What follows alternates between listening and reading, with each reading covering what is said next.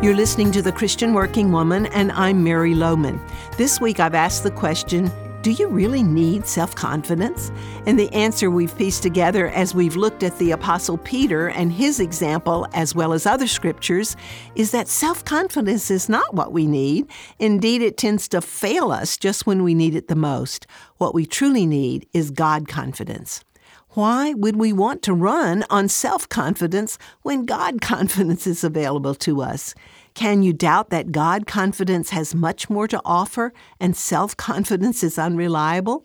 Then why do we run back to the world's weak and miserable principles?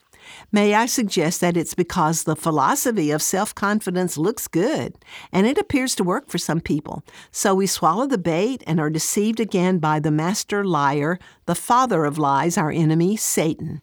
If you're still running on self-confidence, you can either make a choice to abandon it or you can keep on until it runs out of gas on its own, which it will eventually do.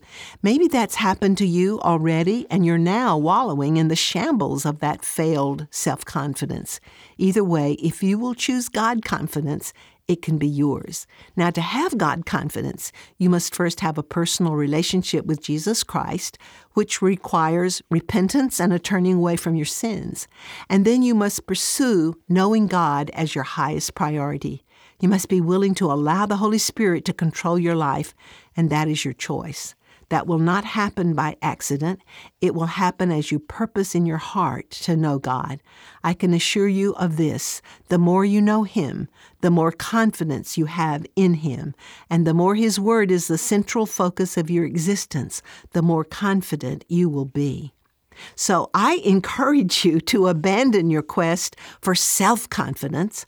Pursue instead a dedicated commitment to know God and have His confidence dwelling in you. Like Peter, you will see a transformation in your life when you go from operating on self-confidence to operating on God confidence. And God wants to do that for you.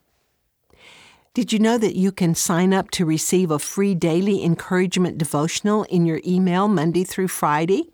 All you have to do is register on our website, and remember that we're always glad to pray for you. We count it a privilege to pray with you and for you, and you can share your request with us through our website. Plus, there are a lot of good resources there for you as well.